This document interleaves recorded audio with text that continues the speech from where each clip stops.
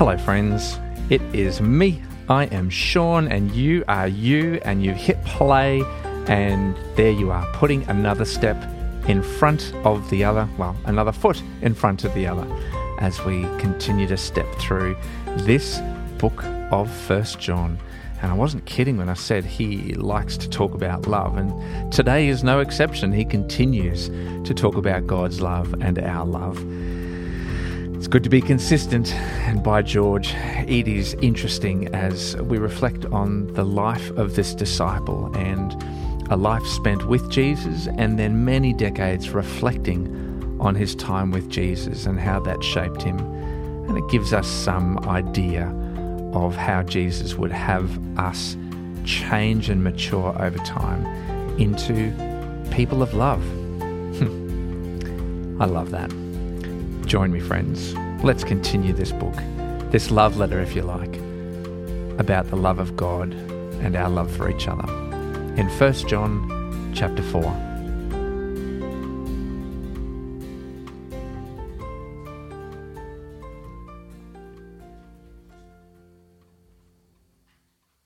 Dear friends, do not believe every spirit, but test the spirits to see whether they are from God, because many false prophets have gone out into the world. This is how you can recognize the Spirit of God. Every spirit that acknowledges Jesus Christ has come to the flesh is from God. But every spirit that does not acknowledge Jesus is not from God. This is the spirit of the Antichrist, which you have heard is coming, and even now is already in the world. You, dear children, are from God and have overcome them, because the one who is in you is greater than the one who is in the world. They are from the world and therefore speak from the viewpoint of the world, and the world listens to them. We are from God, and whoever knows God listens to us. But whoever is not from God does not listen to us. This is how we recognize the spirit of truth and the spirit of falsehood. Dear friends, let us love one another, for love comes from God. Everyone who loves has been born of God and knows God. Whoever does not love does not know God, because God is love. This is how God showed his love among us. He sent his one and only Son into the world, that we might live through him. This is love, not that we loved God, but that he loved us and sent his Son as an atoning sacrifice for our sins. Dear friends, since God so loved us, we also ought to love one another. No one has ever seen God, but if we love one another, God lives in us, and his love is made complete in us. This is how we know that we live in him, and he in us.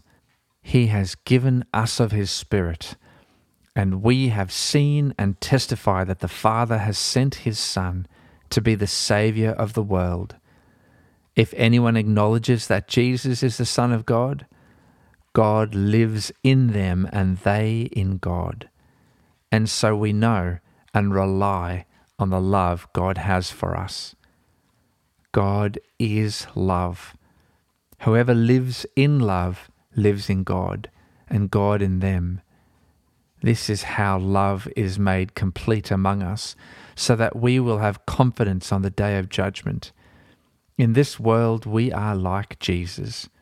There is no fear in love, but perfect love drives out fear, because fear has to do with punishment. The one who fears is not made perfect in love. We love because he first loved us. Whoever claims to love God yet hates a brother or sister is a liar. For whoever does not love their brother and sister whom they have seen cannot love God whom they have not seen. And he has given us this command: anyone who loves God must also love their brother and sister.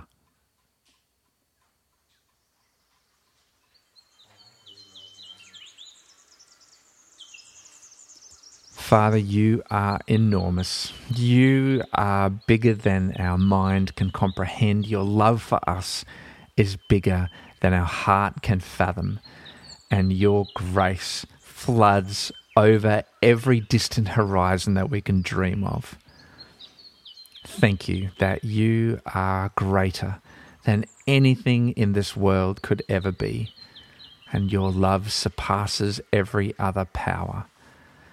Help us to live in that love, to feel that love, to claim the promise of that love, and that when fear starts to creep into our hearts, fear that we are not enough, fear that our actions have not been enough, fear that we are not worthy, Father, I pray that your perfect love would drive that fear from our hearts and flood, pushing it over the distant horizons, so that we are left with absolute clarity of your love for us. And when I say your love for us, I don't just mean me and each person praying now, but your love for humanity, for every soul who has ever walked the face of this earth. Your love knows no bounds. Thank you, Father, for this love and for showing us this love through Jesus' life. Because it's in his name that we come before you and we're able to pray to you. Amen.